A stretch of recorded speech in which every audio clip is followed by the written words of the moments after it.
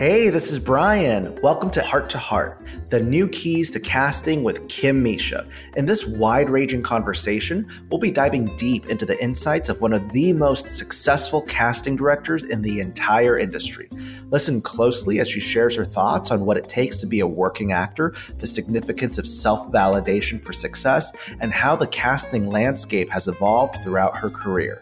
Before you listen, you've got to grab our Backstage Pass. It's packed with Kim's top tips, insider advice, and additional resources that will give you a competitive edge. You can grab the Backstage Pass by going to podcastbackstagepass.com. Do you think that virtual thing is going to be the primary thing now, even when the world comes back, as the world comes back? I think it's still going to be important to the casting process. There are producers who want to have casting in person. They prefer casting in person. So when there isn't all of this testing mandatory, and they're going to be pulling back from what I understand on testing in the near future, all the testing. So if there doesn't need to be the same level of testing in production when a show is filming, and then there doesn't need to be the same level of testing for casting, because that's what forced us into this position, because it was too expensive for the studios to pay for a COVID protocol officer and all of the testing for actors. So once that's all pulls back, we're going to have more casting in person. But by the same token, I think proved to be so efficient. And there are a lot of people, and I would say more in Los Angeles than New York, who like watching, who think it's fine, who watch auditions on tape and they're fine with it. And the good thing that I always tell actors, because actors always ask me about this, like, what's the drawback for you? And I say, well, actually, I choose to look at it half full, the glass half full, because I can see so many more actors' auditions now. Now, obviously, I'm not directing them, but that's why I always tell actors when you self-tape to lay down a couple of different takes. Imagine, what could the casting director ask you? Can you make that a little angrier? Can you make that anger a little more controlled? You know, I asked them to do 2 different takes. And then this way now, I'm casting something with my friend John Papsadera right now for Taylor Sheridan called Lioness for Paramount Plus. And for like a 2-line part, I got to watch 80 actor auditions. It's like that a lot because they're shooting in Baltimore. So we're bringing all of these smaller roles from New York instead of Baltimore because the talent pool is just so much better here. So I'm seeing anywhere between 70 to 100 actors for one role. And I'm starting to get a theme. I'm starting to see new people that I like. When I'm saying a theme is like, I'll try some people for a variety of roles. And the people that continually stand out are like, become new little office favorites for us. And that's not something probably we would have had time to do if we were in the office pre-screening people in person. Because you can only fit so many people into the office in a day. As soon as you said John Papsadera's, I went to Ginger Rogers and Fred Astaire because the two of you are some of the most humble people. I mean, you must love working together. He is the best. He's such a great guy. Worked with him on The Flight Attendant. He's collaborative. He's kind. He's funny. He's smart. He gets it. He's the perfect person, casting director to collaborate with. You know, he's just such a wonderful, respectful, talented guy. That's just why he's so good at it. So Kim, for our audience, like, what does that mean when you say cutting back on testing? For those people who may not know, what does that really mean? Well, I think from what I understand is that it's going to be right now, if you're an actor on a television show in production, you have to test in the cadence, the testing cadence, as they call it, is 3 times a week. They test everybody in zone A, the cameraman. Oh, for COVID, you mean? Mm-hmm. Yeah. Oh, okay. I was wondering what kind of test. Okay. The COVID. So they test them 3 times a week. That's the testing cadence. Now they're going to be pulling back on that at some point in the near future as the virus continues to mutate and get less dangerous. I mean, I just had COVID. I got COVID 2 weeks ago. I was sick, but I wasn't. First time getting it? Mm-hmm. Have you guys had it yet? A couple times. Oh, you have? Yeah. I've never gotten it. Mark, I know people who have gotten it 2 times now. I got it before it was called COVID. You know, like I was on the plane heading back from Sundance, Kim, before March. End of January, beginning of February. And this guy behind me was like, I had to like turn around and say, is there, he was like sneezing like all the time and he was like coughing. It was really loud. And anyway, 3 days later, it just started. And for 3 weeks, it was really bad. Oh, you were that sick for 3 weeks? Because it was at the beginning. Yeah. Oh my God. Anyway, for what you were talking about. So when they cut back on testing, this is good for our audience to know. So in other words, when they test, if it's one person that has COVID, they got to shut down the set. Right. Or they have to change up the order of shooting so that person can go and isolate for, now the guidelines are less. It's 5 days to isolate and then 5 days with a mask. So so it totally turns shooting upside down. And because no one wanted to pay for the testing protocols for casting sessions, can you imagine how expensive that would be? To pay to find out that you're going to increase the chances of shutting down. Yeah, it would be so expensive. So it's just easier to do it this way. Just do it virtually, self-taping Zoom sessions. We do Zoom callbacks with producers on Blue Bloods. And every once in a while, we'll do Zoom sessions. As I said, some shows, the producers are fine with seeing tapes. So from my vantage point, it's been great in that I've gotten to know a whole new group of people that I would have never known before, actors. Hey, it's Brian. I'm dropping in on an important announcement. What you need to know is you have more control over your career than you think. The thing standing between you and the career you want is your connections. And that's where One-on-One Next Level comes in. If you are not a member yet, you can apply to join at oneononenextlevel.com. Press pause and do that now. If you are already a member and you are ready to get back on track, we want to invite you to book a strategy session with us led by myself personally. We will help you prioritize which classes make the most sense given your career goals. You can find these under the Resource Hub in your account portal. We can't wait to hear your success story. So this is also about inspiration. Everybody always starts in the beginning, and a lot of our people are towards the beginning of their careers. And we never talked about it, but you graduated a poli-sci graduate from Georgetown. Is that correct? Yes. So did you get out of school at Georgetown and go like, hey, now that I've graduated as a poli-sci major, I'm going to go into casting? You know what? I had an interest in constitutional law, and I was thinking about going to law school. And I was studying for the LSATs, and it was just so hard. It wasn't my thing. If you were to have been a lawyer, Kim, what law do you think you would have gone towards? What practice? God, I don't even know. I don't think that I'm cut out for that. You know what I mean? Like, so studying for the LSAT and having such difficulty with the practice tests it kind of showed me you really shouldn't be doing this. I went to an all-girls boarding school, and one day, as I was studying for the LSATs, I got a copy of the alumni bulletin, and Juliet Taylor was on the cover. And I didn't know anything about casting. All I knew was, I was an amateur actress when I was young, and I loved following the careers of different actors and actresses. And I was always that person in the family who wanted to talk about it. No one else was interested or knew people's names.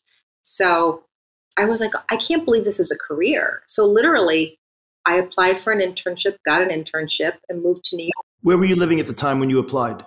Georgetown. So I just took a total left turn, moved to New York, not really knowing anything about the business. I mean, I knew, and the funny thing is I actually knew a lot of the New York theater actors from watching the New York-based soap operas. My friends and I used to watch the soap operas. All right, so hold on, Kim. This is great. You first come to New York. Do you remember your first apartment? How did you even get a place to stay? A group of girls from Georgetown all roomed together in an apartment on, I can't believe you're asking this question. It's so funny. It's such a trip down memory lane. It was on Lexington and 55th above Burger Heaven. Oh my God. Real Burger Heavens. Yeah. Yeah. So it was above Burger Heaven on Lexington and 55th. A very nice Italian gentleman owned the space. He rented it to us. And all the rest of my roommates one of them was in advertising. One of them was in consulting. No one was in entertainment. But I would walk to work every day because at that time, Juliet's office was at 57th between 6th and 7th. Okay, so hold on. So you sent in your resume or your application to Juliet, and then she responded while you were at Georgetown? Yeah. And then, I know you started off with a whopping 6-figure salary because I'm just making fun because I remember working at a talent agency, like you were lucky to make like $18,000. Where did you work, Mark? My first thing was a place out here. It was called Bauman Hiller. Oh, yeah, Bauman Hiller. Bauman Yeah. Hiller and Shawl now, or Bauman. Yeah. But anyway, so I can only imagine you coming to New York with this new apartment and you're making like peanuts, but you knew what you wanted to do. So did you say to yourself, like, I got what I wanted? And I was excited. I mean, it was a whole new world. I waitressed at the American Festival Cafe to make money. And then, they started hiring me for jobs. Like Ellen Lewis was Juliet's associate at that point, and she was casting A League of Their Own. So she hired me as an assistant on A League of Their Own.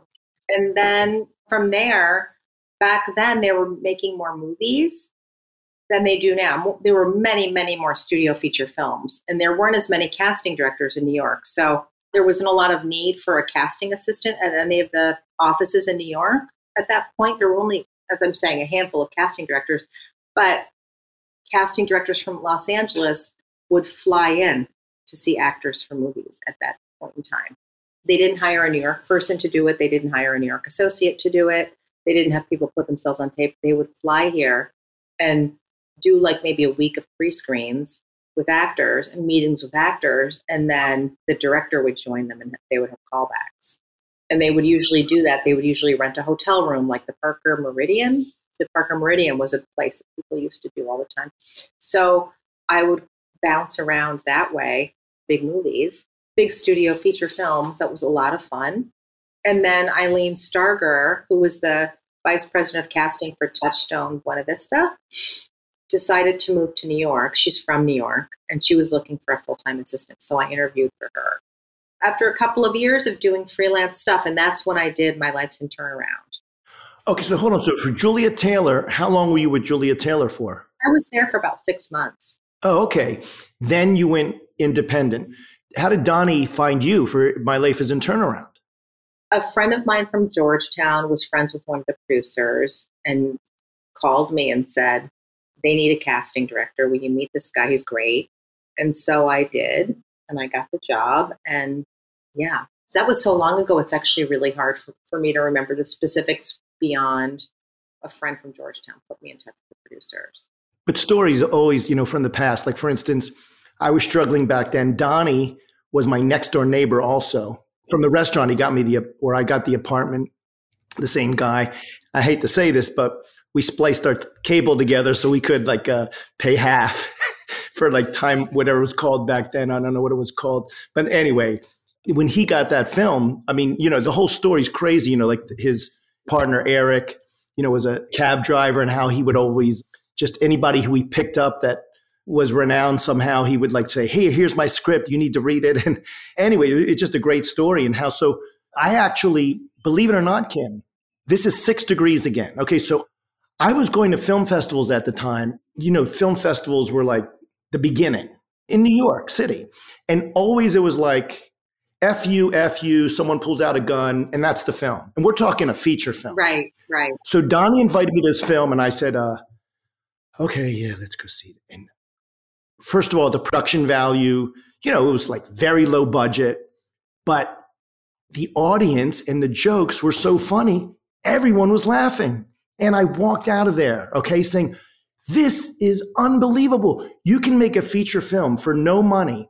And it doesn't matter about the production quality. It matters if you can make people laugh, that's the ticket. So believe it or not, Kim, that film made me say to myself, I'm going to start a film festival that's totally just about comedy.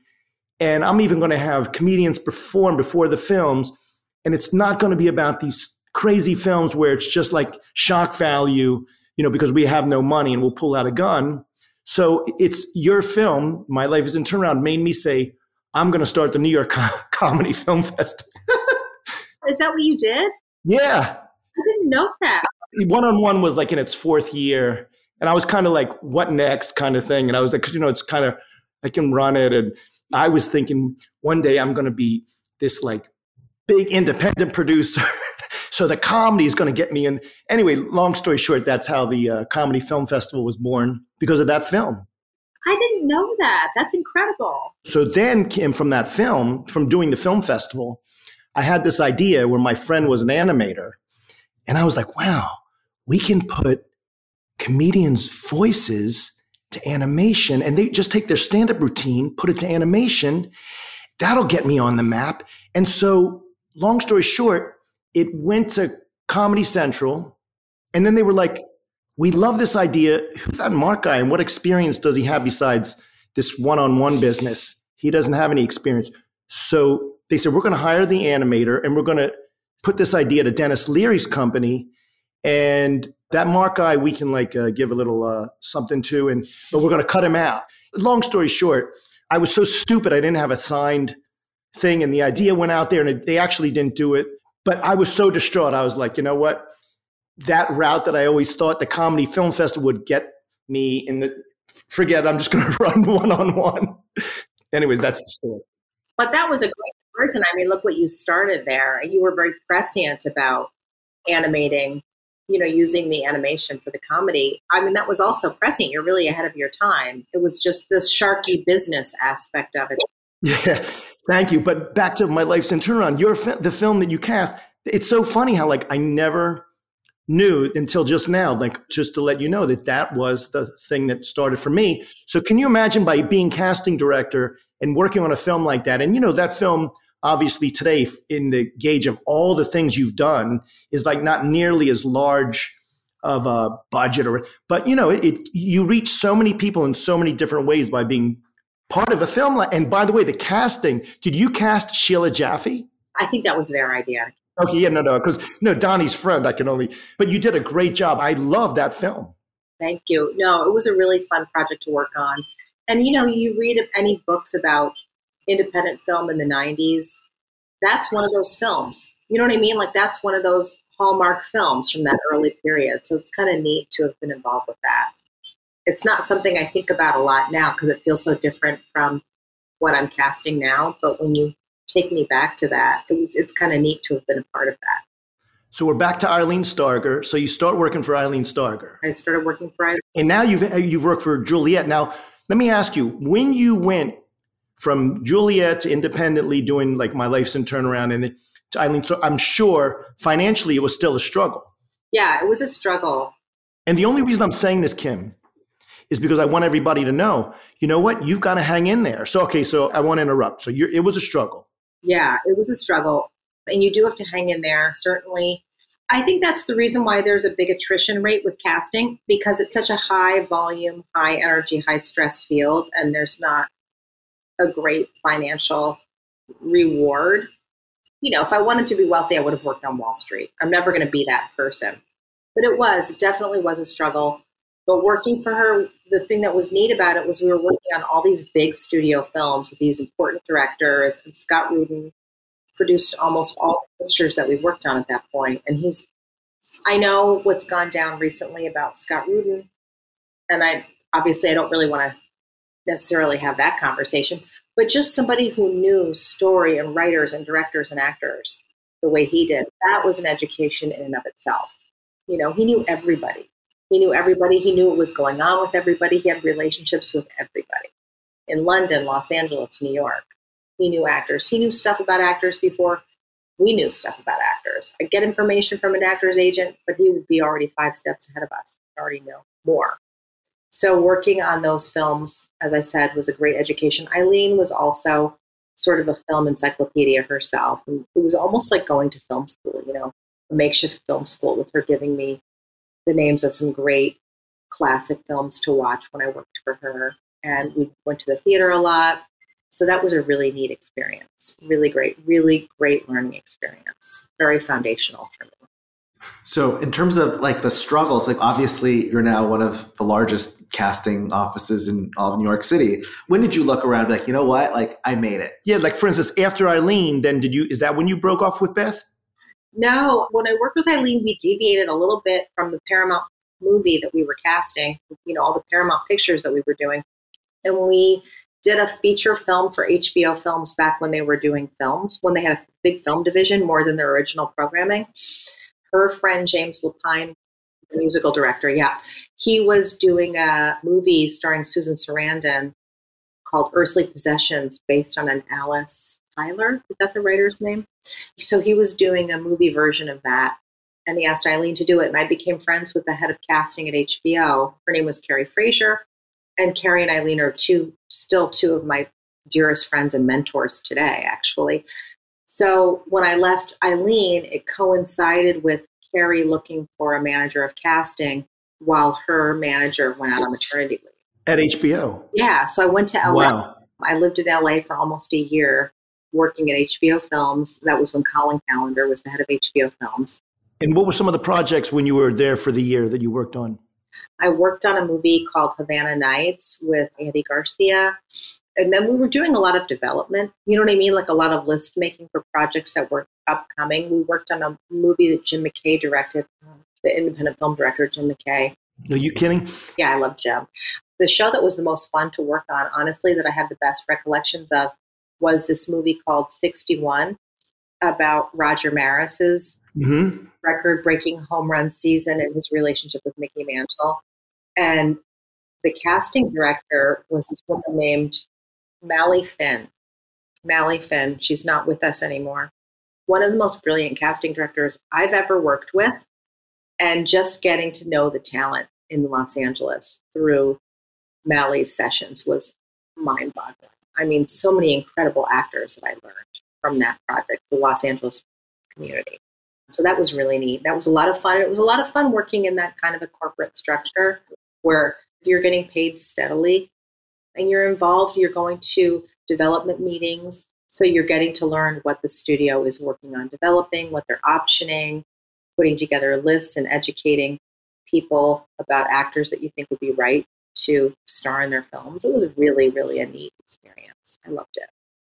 Would you say this is true, Kim? This is my philosophy, but you can ixnay it if you don't like it.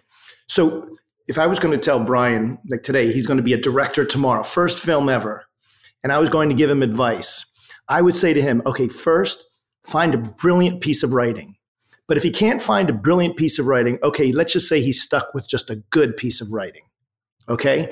But the writing is the key, like something that's written really well, like a screenplay.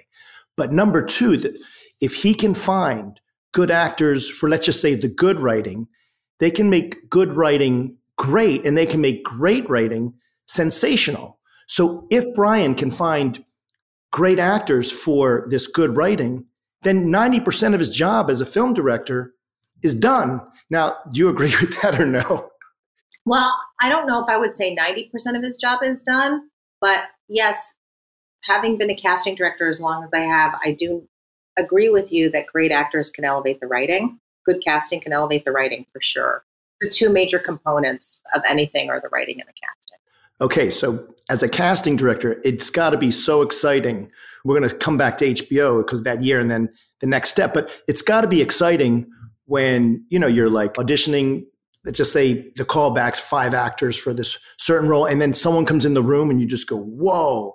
When I read it, I didn't even cross my mind, but it's sensational because they're doing it their way. Is that true? Elaborate if you could.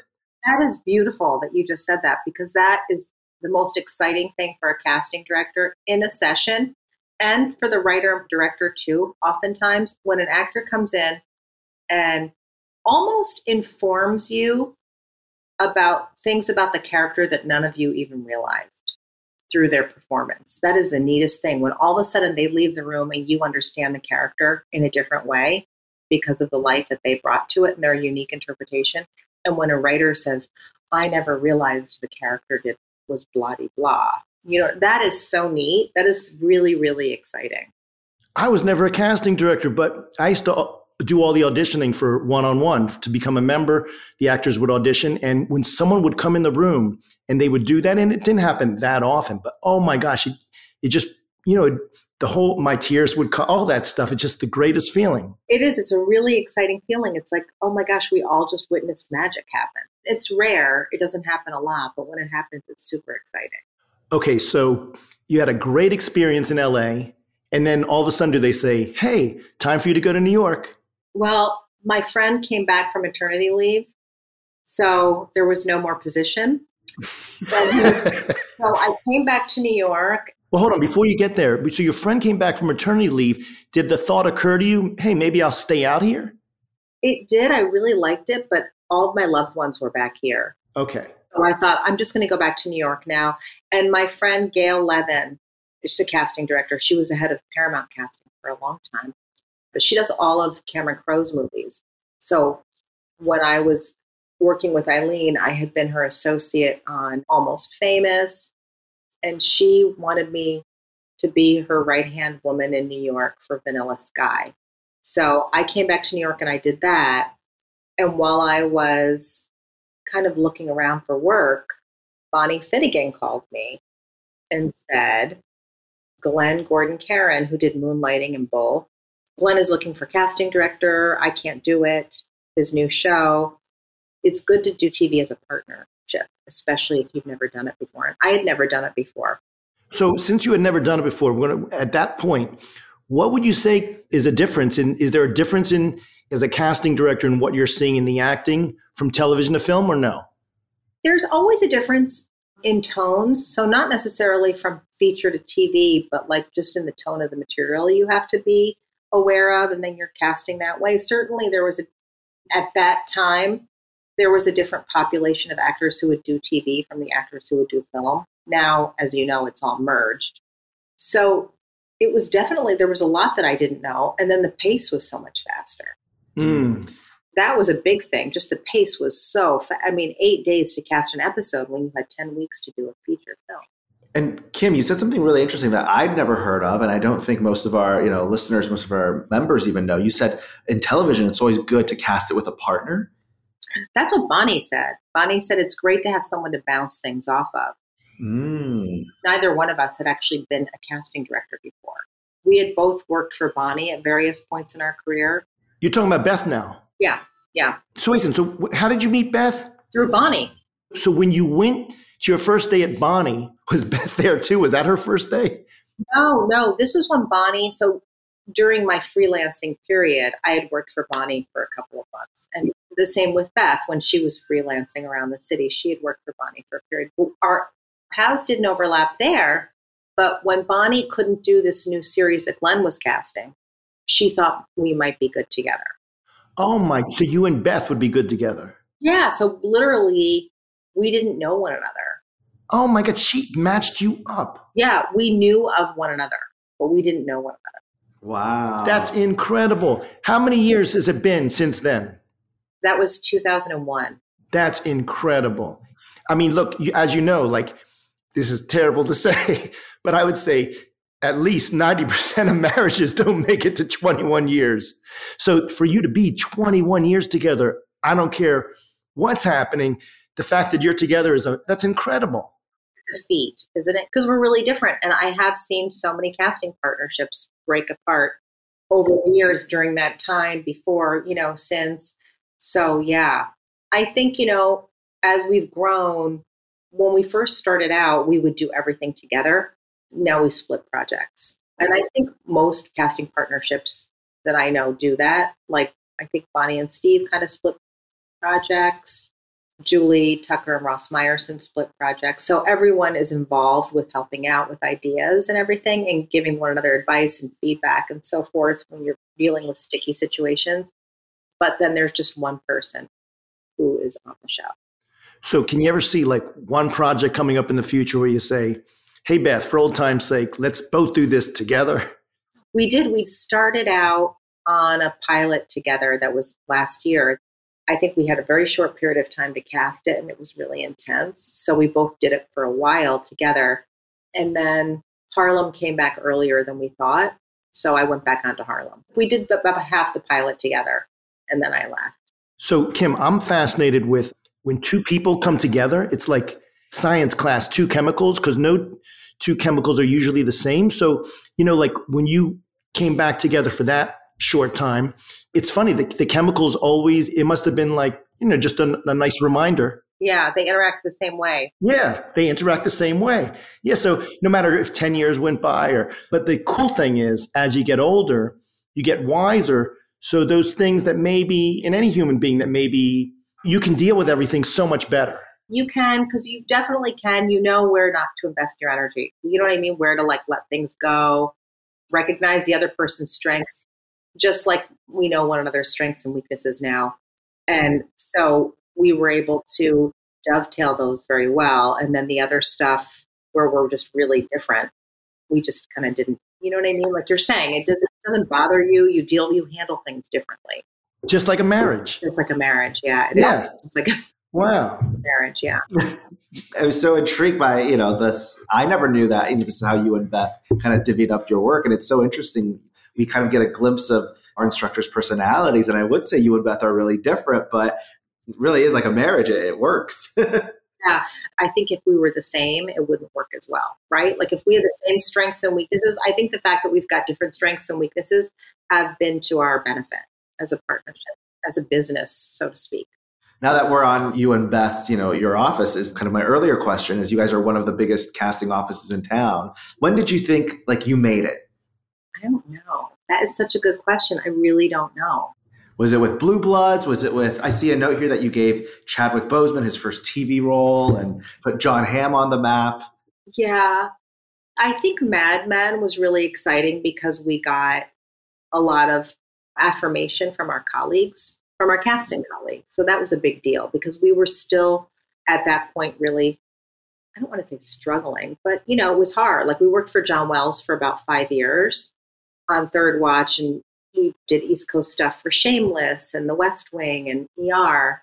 But then I feel like his Warner Brothers restructured his deal, so they didn't have the need for us in New York anymore. There was still always that financial struggle to kind of make ends meet at that point, even up until Mad Men. And then I think once Mad Men was received so well critically, and we had the affirmation from our peers, we started getting more work. I would say that when you mentioned Blue Bloods, I would say that was a turning point. Just because it's such a huge, long-running, iconic show? It is. It's a huge, long-running show. And it just kind of coincides with our busiest period. We've just been busy for the past several years. It's not like I can take all the credit for that, or me and Beth, we're just so good at what we do. We also have this great film and tax credit that's been integral to us being busy. Just like, the busy casting offices in New York, we all are beneficiaries of the film and tax credit. And that's why it's so important to lobby to keep it going, especially if, we need to keep Kathy Hochul in office because she's a proponent of the film and tax credit. Lee Zeldin has said he is not. So if we don't have a governor behind the film and tax credit, that means less work for everybody.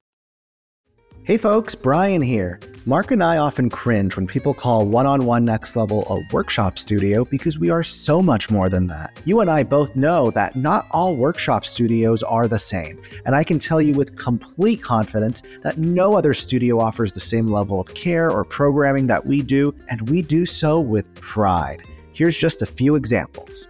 I'm Emily, and before One-on-One Next Level, I was in a super dark place in my career. I tried a lot of things to find representation, but nothing seemed to work, and I felt invisible. Then, almost as a Hail Mary, I signed up for a manager session. It was incredible, but it was also the thing to land me a manager. Since then, I booked a national commercial, I've gone on to create a thriving voiceover career, and signed with an agent, all through these classes and programs. One-on-One Next Level has been the single most important thing that's influenced my acting career and life in so many ways. I'm Neil. In the last year, I booked 2 co-stars and 1 top-of-show guest star on major TV series. I also shot my first lead in a feature film.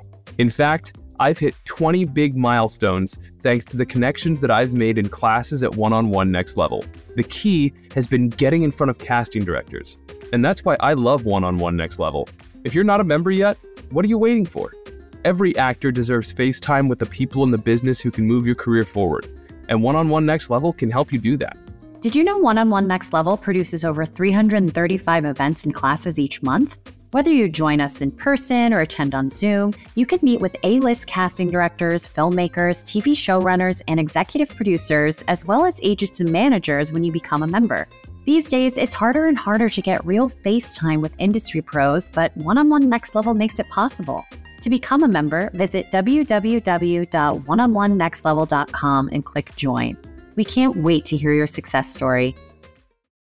You had mentioned, some financial struggles, at the beginning, and, obviously people don't go into casting to, become like Wall Street rich. This is your passion. You're doing what you love. Was there ever a point where there was like a really hard year where you were like, why am I even bothering with this? I should, take the law exam again. And what helped you get through that hump? I think that was just like every year was like that when Beth and I were first partners. For the first several years, every year was like that. I think it was really important I can't speak for Beth, but I think it was important for me, and I do think it was important for her, for us to be able to prove to ourselves that we were able to do this, that we were able to earn a living doing this, that we were able to succeed.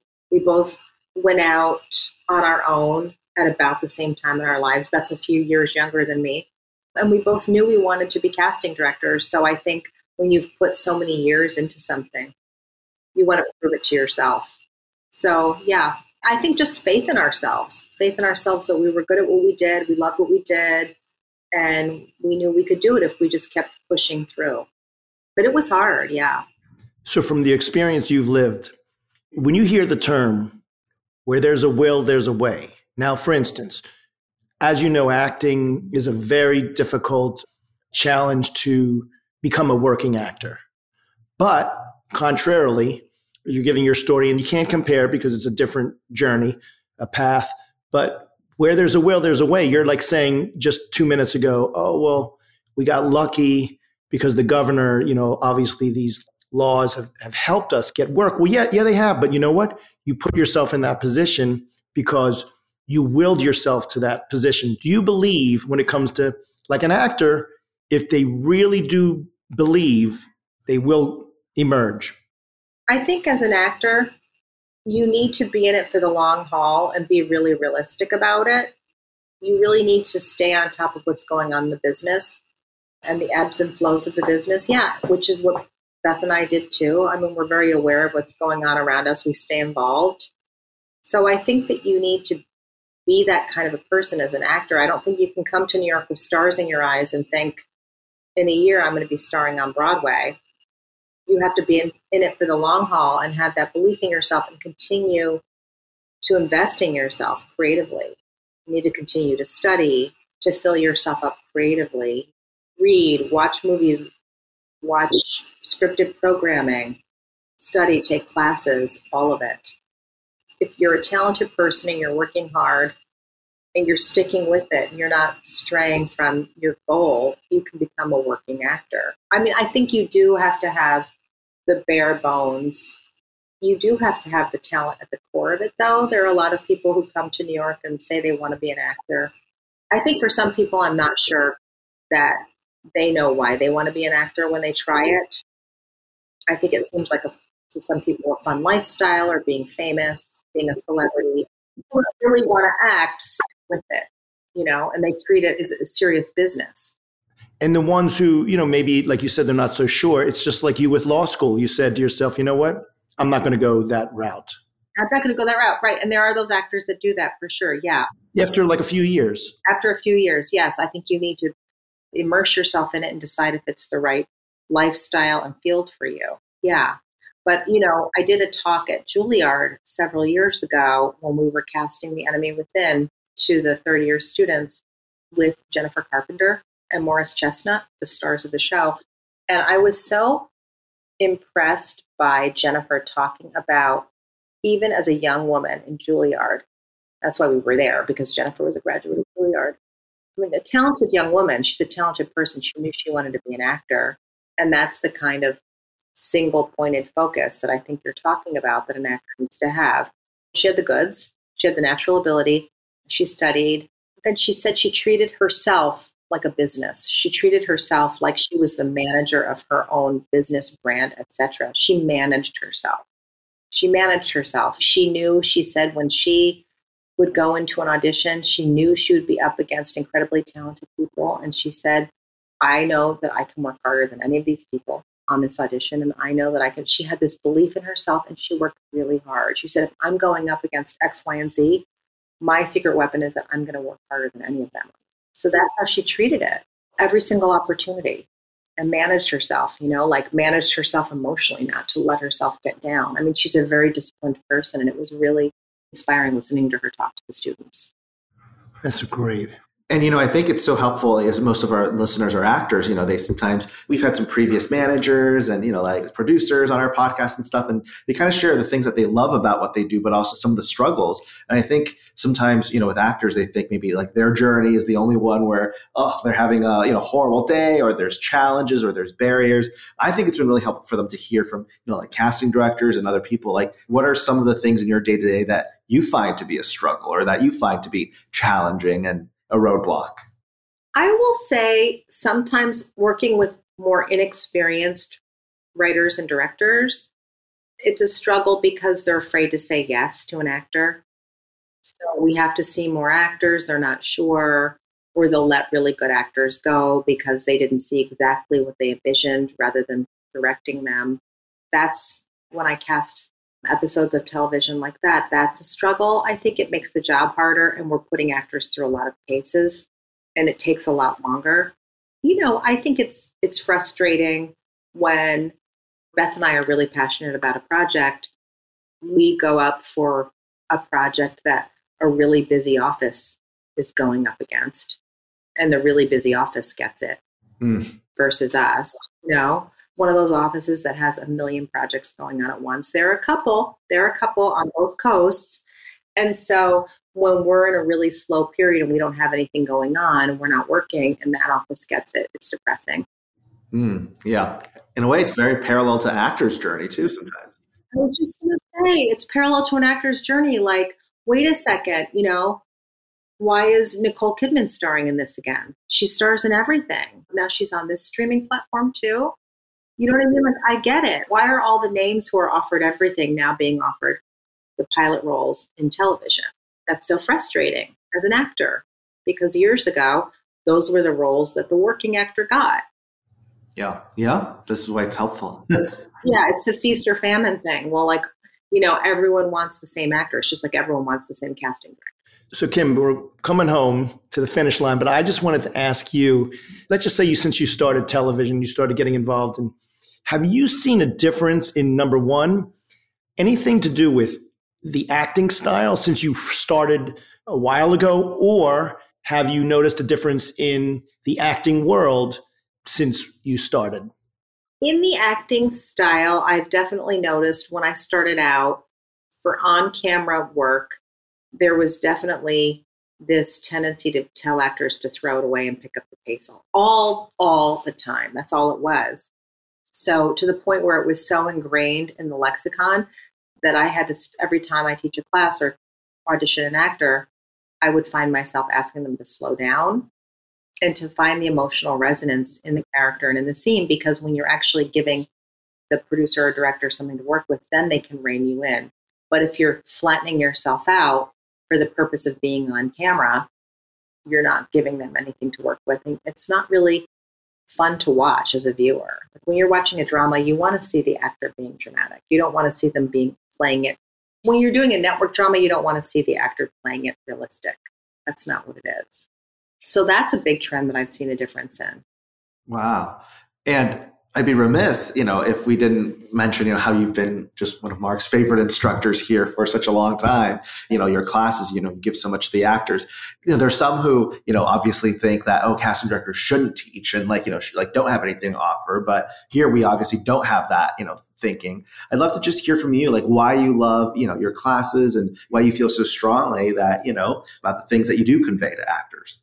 I think it's a great forum for actors to be in a room with a professional person who does it as a living. It's a really great educational experience for them, honestly, to be able to hear about the way things work in the business and to be able to hear a casting director, straight from the casting director's mouth, what is meaningful in an audition and what doesn't matter in an audition. What the stuff that you don't need to worry about and the stuff that you do need to worry about.